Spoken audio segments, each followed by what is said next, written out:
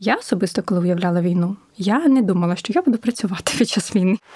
Щоб пробувати вирішувати проблеми крок за кроком. Наші фантазії, вони гірші. Ми не знаємо, як нам працювати з вимкненням світла, плюс іще з сиренами, з тим, що всі такі нервові, і люди точно вигорають. Вільного часу це означає, що ви не думаєте про роботу, ви нічого не читаєте про роботу, ви не навчаєтесь пов'язано з роботою. Ми адаптувалися настільки, виходить, що для того, щоб бути щасливими, нам потрібно лише вімкнення електроенергії.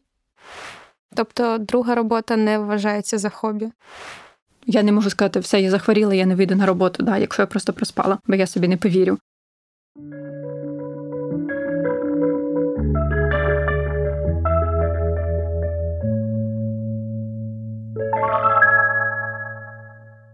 Добрий день. Сьогодні з вами буду я, Аліна Полякова, та я, Кос Юлія, медична психологиня, гештальт-психотерапевтка. І сьогодні ми б хотіли поговорити про те, як ми працюємо і заробляємо гроші під час війни. Або не працюємо і не заробляємо гроші. Або витрачаємо гроші. Або так. В Міністерстві економіки сказали, що за час війни щонайменше 5 мільйонів людей втратило свою роботу.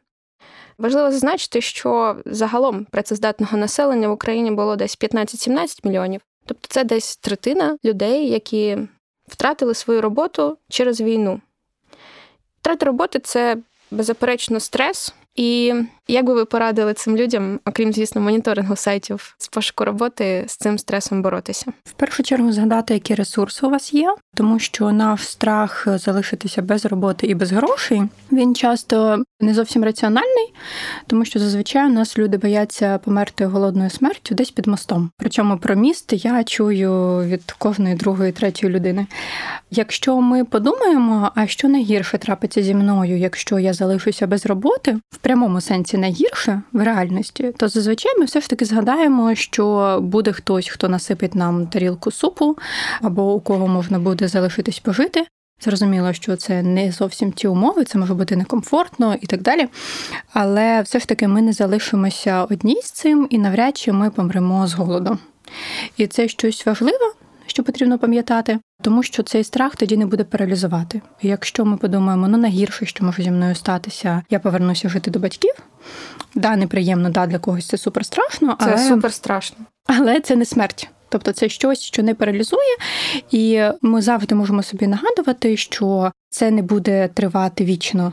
Що сьогодні я можу бути без роботи, сьогодні я можу піти на якісь інші варіанти підробітку, або пожити у когось, або ще щось, повернутися в рідне місто, але потім я можу знайти роботу і повернутися до свого звичного життя. Тобто спробувати згадувати, що це все не статично, і згадати про те, як ви переживали схожий період. Я думаю, що якщо ви працездатна людина, працездатного віку, то, напевно, у вас уже був такий період в житті, коли ви залишалися без роботи, коли ви звільняли, або якась економічна криза, революція і так далі, коронавірус, чого у нас вже було багато. І яким чином ви це пережили? Спробуйте згадати, як. Що у вас тоді було, на що ви орієнтувалися, як ви змогли справитися. Якщо ви згадаєте ці речі, поступово прийде розуміння, що, значить, я можу з цим справитися ще раз. Ось дивіться, я доросла, працездатна людина, але є люди, які, наприклад, із стосунків переходять в стосунки. Так у мене ніколи не було досвіду того, щоб я втрачала роботу. Я завжди переходила з одного місця на інше, і вони паралелились в якийсь момент, і потім я переходила остаточно на інше місце. І мені дуже страшно уявити, що я можу залишитися без роботи, і мені здається, що це невідомість того, коли ти знайдеш цю роботу, чи знайдеш ти її взагалі. Вона дуже лякає людей. Мені здається цікавим, що це ваш суб'єктивний страх, який ніколи не відбувався в реальності. Як відбувається часто з нашими страхами, що ми наче боїмося того, що взагалі-то з нами не відбувалося, або, що в реальності виглядає не зовсім так, як у наших фантазіях. Наші фантазії, вони гірші. Ми фантазуємо, що нам буде набагато гірше, ніж часто, коли це відбувається в реальному житті. Так виходило, що якимсь чином вас ніколи не звільняли, і, напевно, відчуваючи, що буде якесь звільнення або ще щось, ви перед цим знаходили роботу. Я люблю підстелити соломки. Це стратегія поведінки. Які шанси, що може бути інакше? Які шанси, що зараз Офіс Української правди закриється за 1 секунду? таких шансів, звісно, немає, але, умовно, війна – це кризова ситуація, і що таке взагалом може статися, такі шанси, таких шансів, напевно, немає, але загалом, що у когось таке може статися, такі шанси є. Бо люди, наприклад, навіть якщо вони не втрачають роботу, вони стикаються зі скороченням зарплатні, і їм доводиться вчитися жити на менші гроші, так само, як вони жили до того, або зменшувати якось свої витрати. І при тому, що там інфляція піднімається, і зараз там на ті самі гроші можна купити менше, і у них стає ще менше грошей, а роботи роблять вони так само, як робили до того за більші гроші, виходить, що це теж трохи тисне, і у людей може псуватися через це настрій, і їм не хотітиметься працювати просто. Те, що відбувається з людьми, те, що я частіше бачу, це тотальне вигорання. Тотальне вигорання від, по-перше, страху втратити роботу. Це якийсь страх, який, мені здається, в українців, він прямо передається родовою системою. Постійно страшно залишитися без грошей, постійно страшно втрачати роботу. Але знову ж таки, навіть у вас не було такого досвіду, але звідкись страх він є. Я думаю, це прописано в моєму генетичному коді. Да, тому що це прописано все з або наших власних досвідів розвалу Союзу, або з досвідів наших батьків, коли ми пам'ятаємо, що все було жахливе, ми пам'ятаємо, що не було їжі. Або ще раніший досвід, коли тебе викинули з колхозу і все, і ти не можеш ніде працювати без цього партбілету. Це реальний досвід нашого попереднього покоління, який живе у нас. Тому важливо не залишатися в цьому страху, не починати себе прокручувати іще більше, а все ж таки повертатися до реальності тут і зараз, і оцінювати реальність тут і зараз.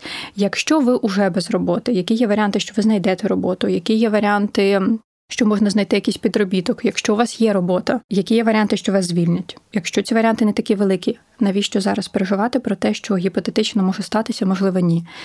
І коли я кажу навіщо, це не пуста фраза по типу «не переживай, розслабся», а це в прямому сенсі питання, навіщо зараз навантажувати свою нервову систему тим, що ми не можемо сконтролювати. Ми не можемо знати, що буде в майбутньому, і ми не можемо знати, які будуть ресурси.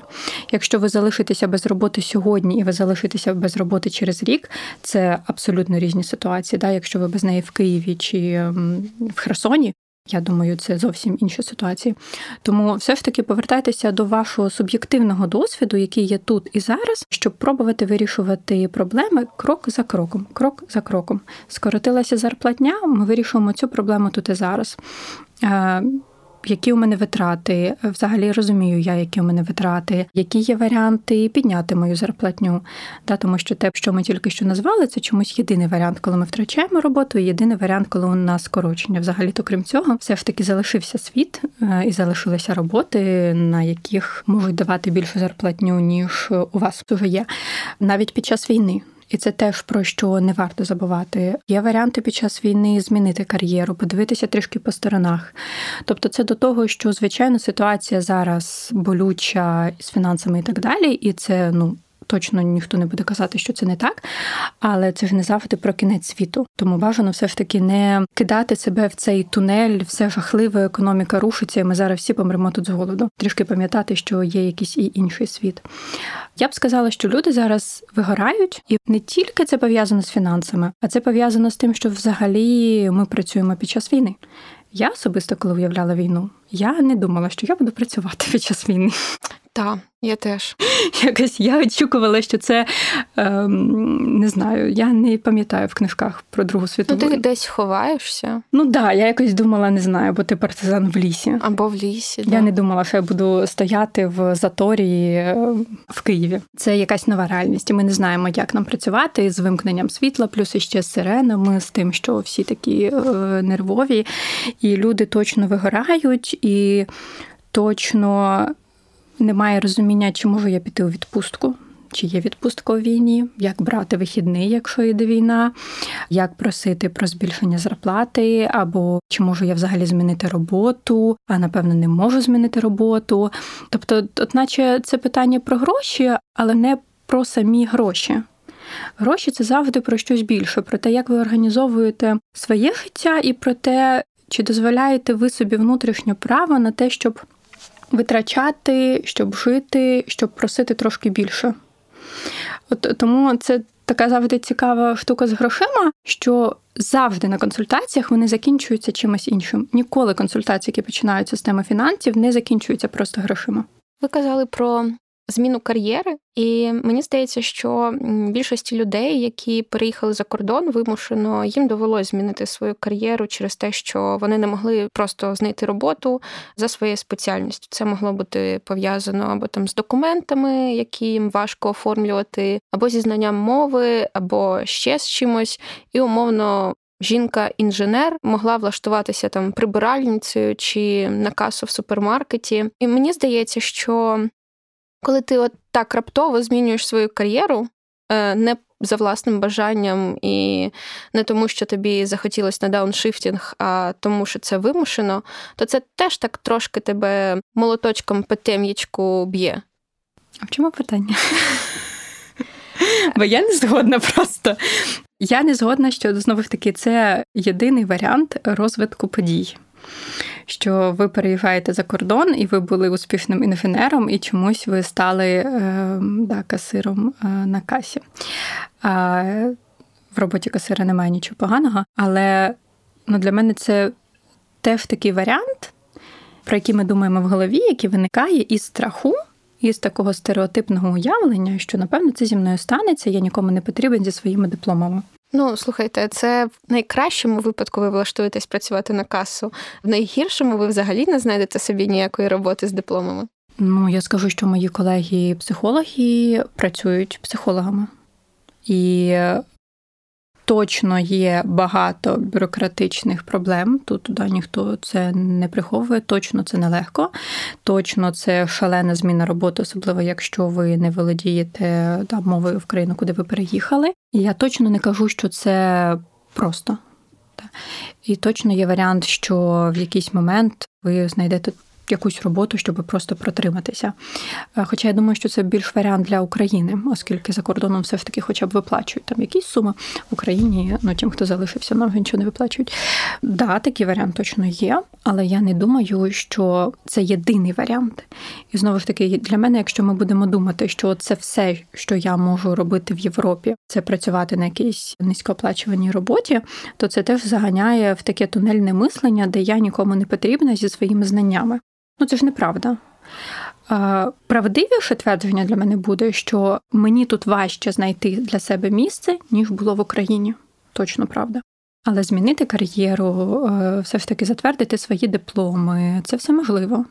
І якщо пам'ятати, що це можливо, то тоді з'явиться ця опора. І тоді з'явиться питання, а як рухатися мені далі?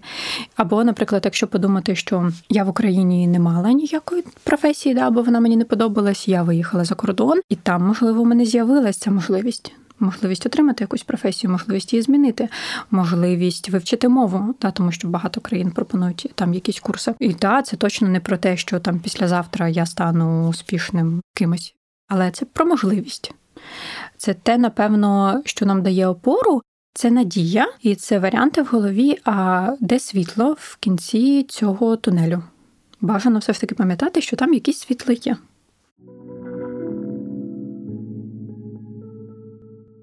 Ми також згадували про те, що стається вигорання. Мені здається, що зараз є певна частина людей, які не знають, що робити зі своїм життям, і вони просто сублімують у роботу, що своєю мірою призводить до вигорання. Є конкретні приклади? Що це за люди? Бачила одного там в зеркалі, але то таке. Як з цим боротися? Чи є якийсь дієвий метод обійти ці вигорання і хронічну втому, окрім того, щоб звільнитися з роботи і поїхати на піврічний ретріт на Балі? От якраз звільнитися з роботи і поїхати у відпустку – це не дуже адаптивний спосіб боротися з вигоранням і хронічною втомою.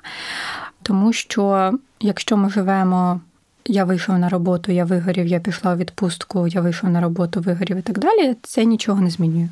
Наше тіло не встигає відновлюватися. Те, що потрібно, щоб відновлюватися, це нормований робочий графік. Нормовано мається на увазі, що з якимись періодами відпочинку кожен тиждень, а бажано кожен день. Приблизно цифра така є, що у вас має бути 20 годин вільного часу протягом тижня. Вільного часу це означає, що ви не думаєте про роботу, ви нічого не читаєте про роботу, ви не навчаєтесь пов'язано з роботою, це ніяк не пов'язано. Завести хобі, яке не пов'язано з вашою роботою, бажано, щоб це було щось ручне, щось садити, щось копати, не знаю, шити, неважливо. Тобто, щоб якось було задіяне тіло, тому що тоді мозок трішки вимикається. Тобто друга робота не вважається за хобі? Друга робота не вважається за хобі. Бажано, щоб там платили. Якщо не платять, то це рабство, це не хобі. Сон, звичайно, контролювати, скільки ви спите, як ви спите, чи ви висипаєте, що взагалі з ним відбувається. Якесь фізичне навантаження, хоча б легеньке.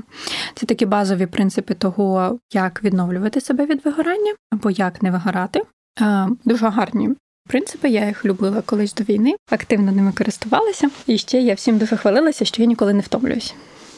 Це було до 24 лютого, потім якось все пішло з іншим боком.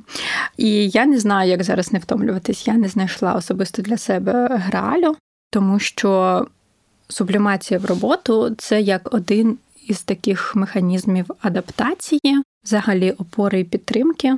Тобто це спосіб, який точно не здоровий. Але от тут така штука, що коли в країні відбувається війна, і відчувати цю війну кожен день надзвичайно важко, болюче і неймовірно, дуже важко від себе або від інших людей хотіти, щоб вони використовували тільки адаптивні моделі відпочинку. Я вважаю, що це неможливо. Я не знаю, як це можливо. Тому принаймні мінімум, який ми можемо зробити для себе, це все ж таки не вигорати вщент. Якщо ви вже допомагаєте собі тим, що ви працюєте, наприклад, що я почала робити з початку війни, то якось компенсувати це собі. Це можна компенсувати собі грошима, що ми там щось купуємо, це можна компенсувати собі просто часом, що ви вимикаєте повністю всі телефони, хоча б періодично. Тобто, якщо це ваш механізм, ок, але просто згадуйте іноді, що моєму тілу потрібно відпочити, і запитуйте, що відбувається з моїм тілом. Тому що у нас втома починається з тіла, про що ми часто забуваємо, а помічаємо в тому, коли, власне, тіло нам уже відмовляє, коли ми вже не можемо стати, або коли ми хворіємо. Тому час від часу просто запитуйте, що з ним відбувається, що хоче зараз моє тіло. Взагалі помічаю, чи я що хочу їсти, що не хочу їсти, чи моє тіло хоче фізичне навантаження, чи розслабитися. І час від часу щось йому давати. У мене ще складається таке враження, що війна сама по собі втомлює. Тобто переживати за близьких, рідних, які знаходяться в інших містах, переживати всі ці повітряні тривоги, особливо нічні, це також можна вважати якоюсь окремою роботою, яку треба зараховувати додатковими годинами, бо наше тіло це ж все одно переживає. І виходить, що ми втомлюємося або раніше, або сильніше, ніж втомлювались до війни. Війна вбиває. Вона нас терзає зсередини. Це форма насилля. Те, що у нас зараз роблять з нами зі світлом, це форма жорстокого психологічного насилля, коли вас вимикає, ви включаєтесь. І люди, які проживаються в Україні, та вони навіть відчувають, що їхнє тіло світло вимикається, вони хочуть спати, прокидаються, у тебе в голові туман. Хоча здається, світла немає, в чому проблема? Якщо, можливо, так слухати зі сторони. Але те, що відбувається з нашим тілом і наскільки воно дезорієнтоване, тому що ми все ж таки звикли жити в суспільстві, де у нас постійно є доступ до Wi-Fi, ми знаємо, що відбувається. Я можу поставити чайник в будь-яку хвилину. І це дуже сильно б'є по нашій голові.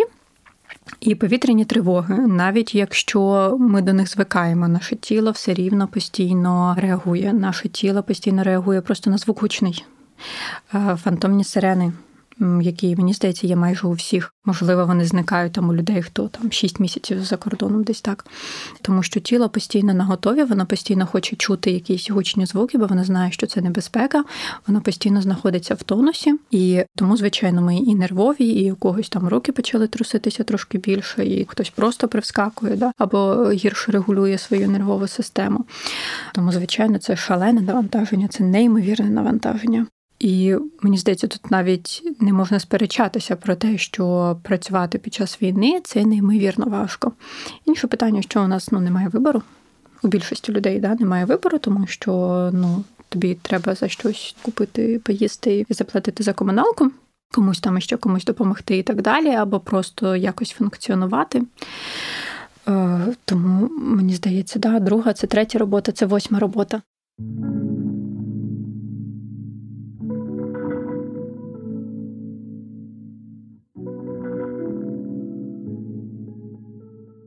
Мені здається, принаймні, що ми адаптувалися до повітряних тривог, ми вже звикли до них. Ясно, що наше тіло там очікує, що якщо машина вивозить сміття, то може це там якийсь дрон зірвався, чи там сусіди згори меблі совають, це теж може бути що завгодно. Але принаймні ми якось до цього пристосувалися. До відключень світла ми ще не пристосувалися, бо я помічаю за собою і за багатьма своїми знайомими, що коли вимикається світло, вимикається і настрій, а коли світло з'являється, навіть якщо це 4 ранку, ти встаєш і біжиш ставити прання, заряджати телефон, закип'ятити чайник. Як це працює в нашій голові? У мене світло є 3-ю добу, не знаю, як сьогодні. Я рано поїхала з дому, і я дуже щаслива.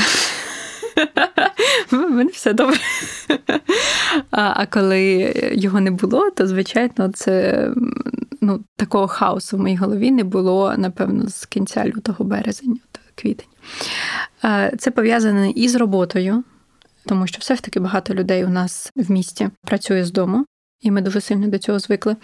І у нас обрізались ці канали, тому що люди, які працюють з дому, ми тепер розуміємо, що ми не можемо не працювати, а наші роботодавці не те, щоб готові нас зрозуміти в цьому. Хтось проявляє там якісь співчуття, але ми всі розуміємо, що довго це терпіти не буде ніхто, і з'являється тут знову ж таки страх втратити роботу. І що ми робимо зі страху? Він нас жене в якусь дію. І починаються ці пошуки коворкінгів, кафе, ти приходиш в кафе, там все зайнято, шумно і так далі.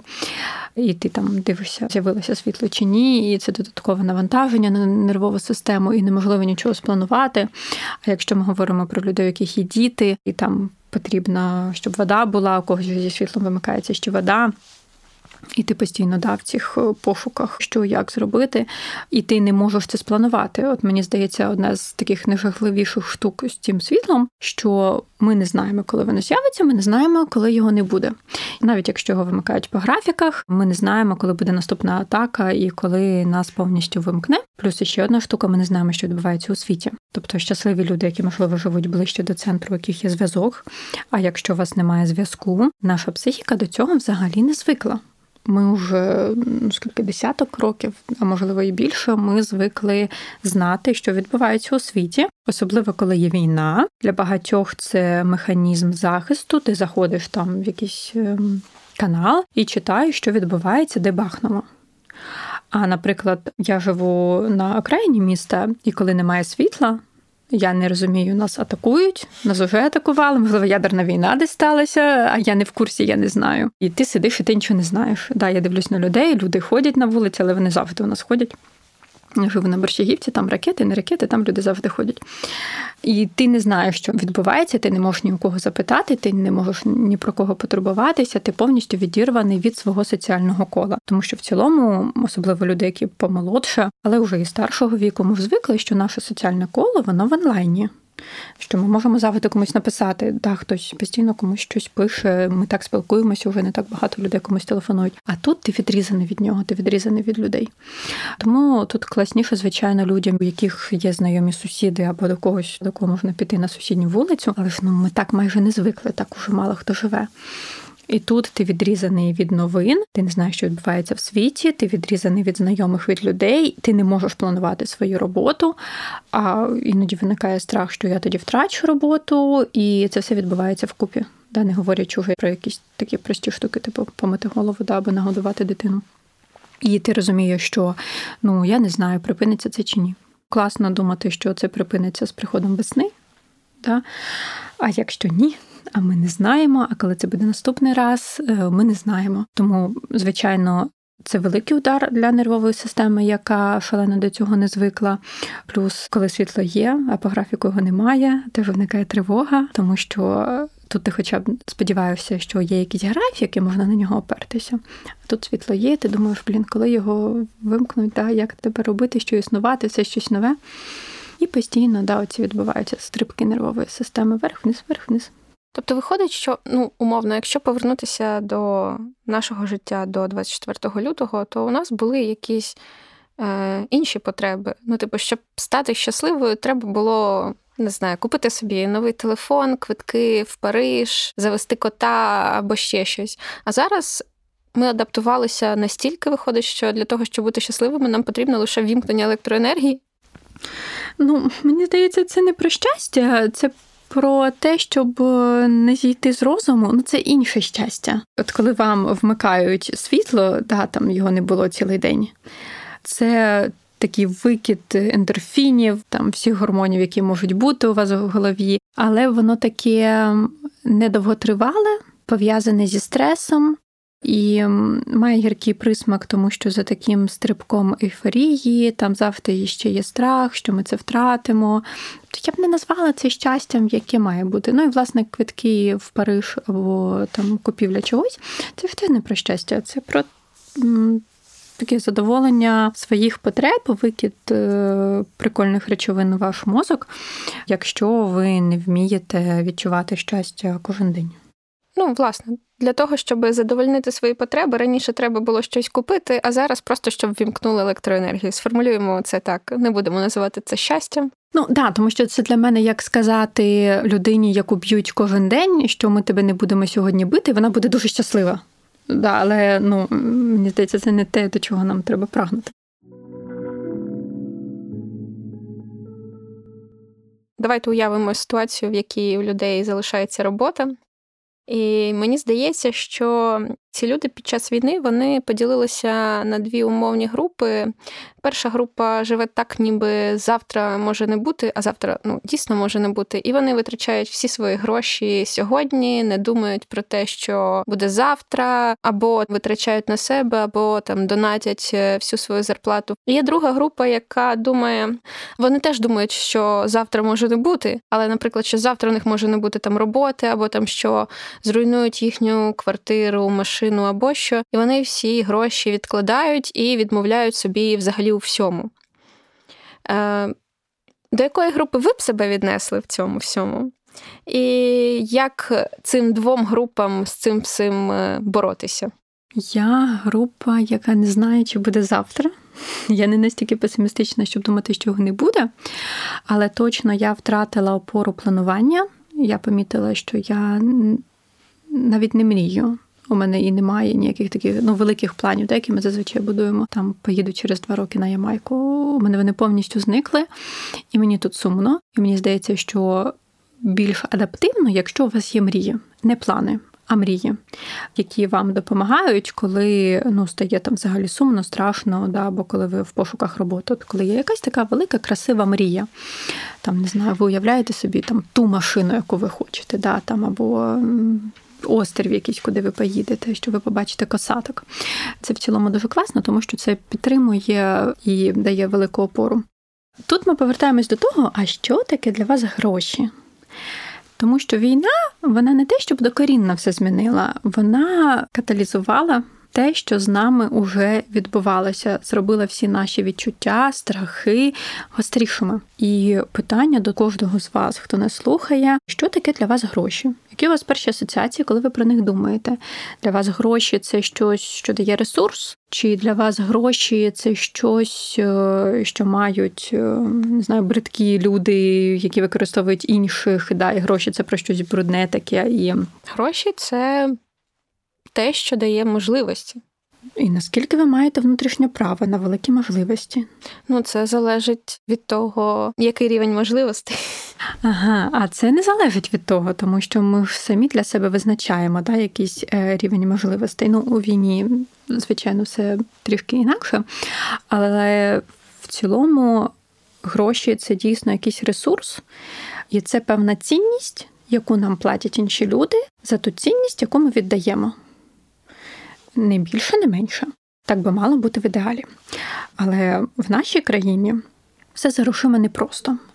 Тому що я думаю, що ми приблизно перше покоління, яке взагалі починає володіти грошима в вільному доступі. І покоління людей, які бачать, що можна заробляти гроші, залишаючись хорошою людиною. Я думаю, що це не для всіх характерно, але для великої частини населення гроші є у тих людей, які, такі бандюки з 90-х. Цікаве уявлення. Для мене, наприклад, це точно було так.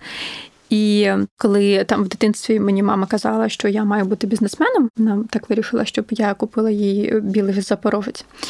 Я одразу казала, що ні, це неможливо, тому що для мене, для нашої сім'ї, для нашого кола бізнесмен – це був чувак, у якого є ларьок на ринку. Я не уявляла себе чуваком, у якого є ларьок на ринку, який буде рішати вопросики, які носить з собою, пачку готівки. І тому в моєму розумінні більше варіантів мати якісь кошти, і ще були, ти знайдеш собі якогось багатого чувака, що теж я дуже важко собі уявляла, яким чином, або ти вже народився в якійсь заможній сім'ї. І для мене, наприклад, дуже довго не було інших варіантів взагалі заробітку. У мене не було розуміння, як люди заробляють гроші, що вони роблять з грошима. І навіть зараз, там, коли я отримую якусь більшу суму, ніж раніше, іноді у мене буває таке відчуття, а і що з ними? Це я? Як я співвідношуся з ними? І так, вже справді у багатьох, ми не те, щоб звикли бути вдячні собі за кошти. Тим паче, коли зараз війна, а якщо ви вже заробляєте більше, ніж ваші батьки, а якщо ви зараз заробляєте, а хтось не заробляє, а якщо вам дали підвищення, або просто дали на якійсь непоганій роботі, а у когось згорів будинок, а як вам радіти вашій зарплатні? А як вам хотіти запросити більше, навіть якщо гіпотетично ваша компанія може заплатити вам більшу суму коштів? Ми тут стикаємося з відчуттям провини, з відчуттям сорому. І гроші, звичайно, тоді хочеться віддати, хочеться їх не заробляти, хочеться їх скинути кудись. Хтось на благодійність, хтось віддає родичам, хтось іще щось. І навіть, я вам скажу, є варіанти, коли люди заробляють такі досить солідні суми, але в результаті вони все рівно залишаються в кредитах і в боргах, тому що вони не можуть витримати це навантаження коштів, їм потрібно їх кудись розкидати. Тому, мені здається, питання, як ви себе відчуваєте з коштами, що це для вас, яке там відчуття сорому, яке там відчуття провини, і ви їх витрачаєте усвідомлено, чи ви їх витрачаєте компульсивно? Я, наприклад, помічаю, що зараз я їх витрачаю більш компульсивно, тому що в цілому в мене були досить такі гарні стосунки з грошима. У мене є така моя внутрішня бабуся, це моя особиста бабуся, у якої завжди були гроші, хоча вона жила на пенсію, там і на продаж полуниці, не знаю, влітку. В неї завжди в хусті, завжди все було. Мені здається, що всі бабусі такі. Вони отримують свою пенсію розміром 3000 гривень, але 60 тисяч за 2 місяці на похорони собі вже відклали. Да, моя бабуся все життя відкладала. І у мене точно є оця її внутрішня характеристика. Але, наприклад, під час війни, по-перше, я не знаю, доживу я до часу, коли мені знадобляться відкладені кошти чи ні. У мене немає цього відчуття, цієї впевненості. І тому, якщо його немає, то мозок тоді запитує. Дивись, ми можемо зараз заробити безкоштовні ендорфіни тим, що я куплю, не знаю, цю штуку собі. Платічко. Наприклад, платічко. Або ми можемо відкласти, і, можливо, ми не доживемо. Так, ми хоча б думали, що ми відкладемо, купимо собі машину або квартиру, або просто там, не знаю, щось, що нам хочеться. Щось маленьке, можливо, якусь подорож. А тепер ми думаємо, хизи. Доживу я чи ні. Тому, звичайно, у мозку набагато менше стимулів заощаджувати кошти. І тут люди можуть так більш компульсивно їх витрачати. І, звичайно, є і інша частинка, такий внутрішній хомячок, коли тобі небезпечно, і ти починаєш відкладати. До речі, це штука, яку я часто помічаю у працівників IT-індустрії. Мені здається, тому що для України це така специфічна сфера, де люди починають швидко заробляти значно більше, ніж середня частина населення. І це люди, які вийшли із сімей, в яких було мало коштів. Тобто у них такий одразу швидкий прыжок, і вони не вміють їх витрачати. І я помічаю, що Люди не дуже розуміють, скільки вони заробляють. Да? Тобто, мовно кажучи, там заробляють $3000, а живуть, наче вони заробляють там 15 тисяч. Да, бо є люди в інших сферах. І тоді ми відкладаємо, нагромаджуємо це для чогось. Ну і питання, знову ж таки, чи розумієте ви для чого? І чи все ж таки маєте ви право хоча б на яке задоволення від власних коштів? Якщо ви донатите, це ж також може бути задоволення. Да? Просто з відчуття задоволення, що класно. Особливо, якщо там ракети б'ють. Там я доначу правому сектору. От ніколи я не була їхньою фанаткою, а тепер от прям внутрішній Бандера в мені прокинувся. І вони мені дуже симпатичні стали.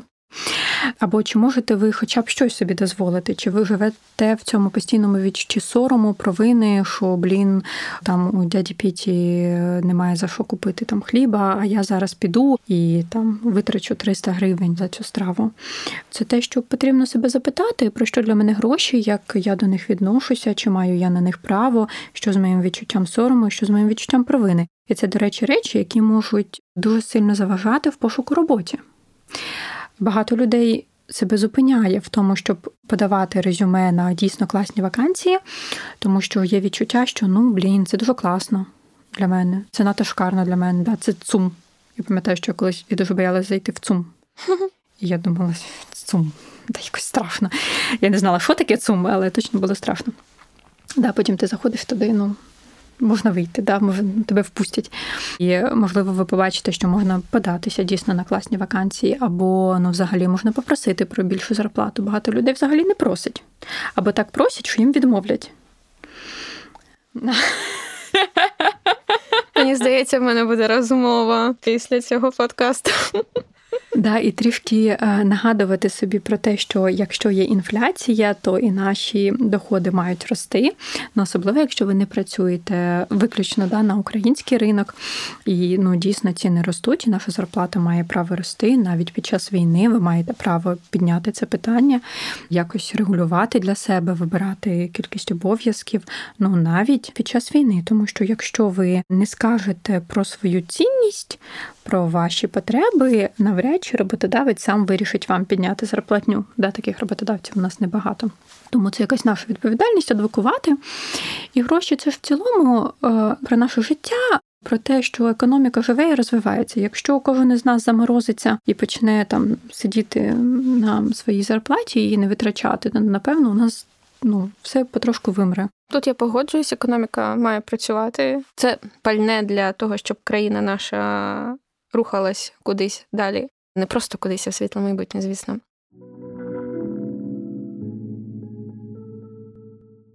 З приводу провини. Це не дуже стосується війни, але я там бачу за собою, що я там можу йти, бачити там якусь бабусю, яка просить милостиню. Мені стає так соромно, що я от така молода, заробляю гроші, а вона вже старенька, вона не може ці гроші заробити, і вона от опинилася тут, і я думаю, Боже, що треба робити, щоб не опинитися в такій самій ситуації, коли я стану старенькою? Розповісти про ці відчуття вашому психотерапевту. У неї буде дуже багато питань до того, що відбувається, до відчуття провини. Відчуття провини за кошти, воно прям у кожного, мені здається, другого, третього. Особливо, якщо ви починаєте заробляти більше, ніж ваші батьки. Взагалі вважається в таких більш аналітичних напрямах психотерапії, що це такий важкий і важливий етап дорослішання, коли я починаю заробляти більше за свого батька. Або батьків, неважливо. Особливо, якщо ця різниця велика. І, звичайно, тоді може з'явитися багато відчуття сорому, особливо, якщо наші батьки заробляють гроші фізично якоюсь працею по 12 годин. А мені здається, що я, не знаю, сиджу за комп'ютером 8, не знаю. І не на холоді, а в приємному кабінеті. Мені здається, що потрібно собі нагадати, яким чином так вийшло, що ви ці гроші заробляєте. Як, Аліна, так вийшло, що ви свої гроші заробляєте? Я думаю, це просто доленосні якісь події склалися в моєму житті так, що я опинилася в потрібний момент, в потрібному місці. Тоді з такими переконаннями ви не будете багато заробляти. Тому що там немає відчуття цінності своєї праці, цінності своєї роботи, цінності тих зусиль, які я доклала. І тут такий момент, де зі мною часто сперечаються деякі мої клієнти, які працюють в соціальній сфері, про те, наскільки люди впливають на своє життя, наскільки нам потрібно допомагати людям, які менш забезпечені. Тому я наперед хочу прояснити. Точно ми допомагаємо людям, які менш забезпечені. Та соціальні програми, розвинена соціальна сфера – це прекрасно, це чудово.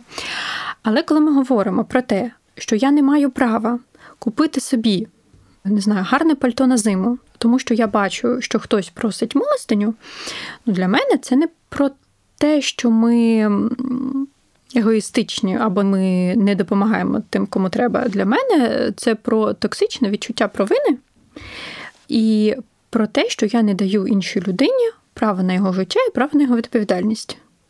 Ми не знаємо, яка склалася ситуація у бабусі, яка просить милостиню. Ви знаєте, я не знаю, яка склалася ситуація. Треба підходити і питати. Можна підійти і запитати, яка у вас склалася ситуація, да? Ми ж просто в попередніх випусках дійшли до того, що ми маємо проговорювати все. То, можливо, це теж той випадок? Можна проговорювати, шукати людей, які просять милостиню, людей запитати. Якщо вам хочеться їм допомогти, то, напевно, для мене логічніше буде задонатити в якийсь фонд, який опікується людьми, яким потрібно задонатити, не знаю, там одяг ваш або якусь постійну суму коштів. Це буде такий правильний варіант, якщо ми хочемо допомогти. А не якщо ми хочемо просто скинути оце відчуття сорому. Тому що я не думаю, що ми дуже сильно допомагаємо, якщо ми залишаємо, принаймні, робітники громадської сфери кажуть, що не дуже добре залишати гроші людям, там, які просять, що це певний бізнес. Особливо там, якщо діти просять милостиню. Для мене це більше про те, що ми просто скидаємо таке наше відчуття провини.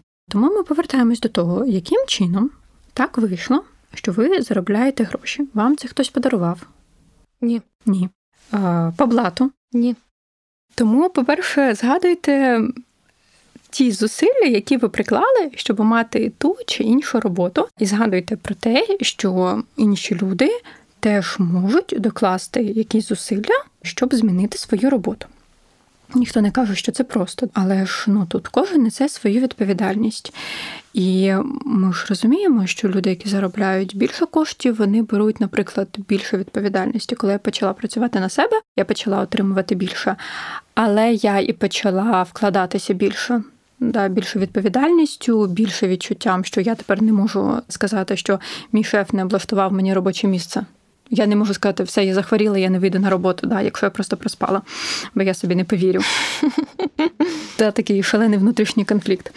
І це те, про що люди дуже часто забувають. Особливо, я б сказала, що молоді люди, які дійсно так виросли по доходу від своєї сім'ї, і коли вони туди повертаються на свята чи ще щось, у них з'являється там відчуття провини, тому що ти розумієш, не знаю, що на тобі черевики, як півзарплати мами. Можливо, ви можете запропонувати мамі змінити місце роботи, і на це ви почуєте відповідь мами, що воно мені треба, воно мені не треба. Я тут прожила 20 років, воно мені не треба. Деяким людям добре так, як їм добре, з тією відповідальністю, яку вони несуть. І ми не Господь Бог, щоб оцінювати, як людина влаштувала своє життя. Якщо вона так влаштувала, то вона так влаштувала. Якщо вона заробляє менше, можливо, для вас це мало, можливо, для неї це достатньо. А якщо ви відчуваєте, що вам потрібно заробляти 15 тисяч, 20 тисяч, не знаю, 100 тисяч, то це про вашу відповідальність. Ви маєте право тоді витрачати стільки ж. Коли ми донатимо, наприклад, це теж про відчуття якоїсь провини перед умовними збройними силами, які захищають нас, чи це якесь інше почуття? Я думаю, що тут для кожного буде абсолютно своя відповідь. Для когось це про почуття провини, для когось це про відчуття свого внеску, для когось це про допомогу, для когось це про будь-що інше. Тут просто себе питаєте, з яких відчуттів ви це робите для себе. Плюс є ж різні варіанти. Кому можна донатити, якщо ви відчуєте, що Збройні сили вам не відгукуються? І вам приємніше донатити фонд, яким допомагає евакуювати людей. Це теж важлива така справа. Або там лікарів, або ще щось. Це теж важливо. Вибирайте те, що вам підходить. Або тваринок. тваринок. Або на зброю. На зброю, да. Вбивати русню. Якщо вас це радує, донатьте туди і так прям відчувайте. Дуже класний хід був, який, здається, Притула зробив, коли він сказав, що там я хочу, щоб кожна людина, яка задонатила, відчувала, що тепер частина ракети, якось недослівно, це вклад от кожної окремої людини. І мені здається, це був такий класний дуже хід, що дійсно ви себе можете так підтримувати, що я кинув 15 гривень, і ці 15 гривень стали там частиною ракети, яка вбила ворожу армію, і мене це підтримує. Мені здається, це були народні байрактари. Да. Да, і це був дуже хороший хід з психологічної точки зору. Дякую. Я сподіваюся, що у всіх нас буде робота, яка нам подобається, яка не змушує нас вигорати і хронічно втомлюватися. І ми розберемося з тим, що робити зі своїми грошима. З вами були я, журналістка Аліна Полякова та медична психологиня та психотерапевтка Юлія Кос. Підписуйтесь на наш подкаст, слухайте його, діліться з друзями, діліться ним в соцмережах, а ще не забудьте поставити 5 зірочок на Spotify чи Apple Podcasts та залишити свій відгук на Apple Podcasts. Якщо ви бачите, що ще десь можна залишити коментар, також його залишайте. А якщо у вас є якісь питання, то в описі цього епізоду буде лінк, куди ви можете їх поставити. Не соромтесь.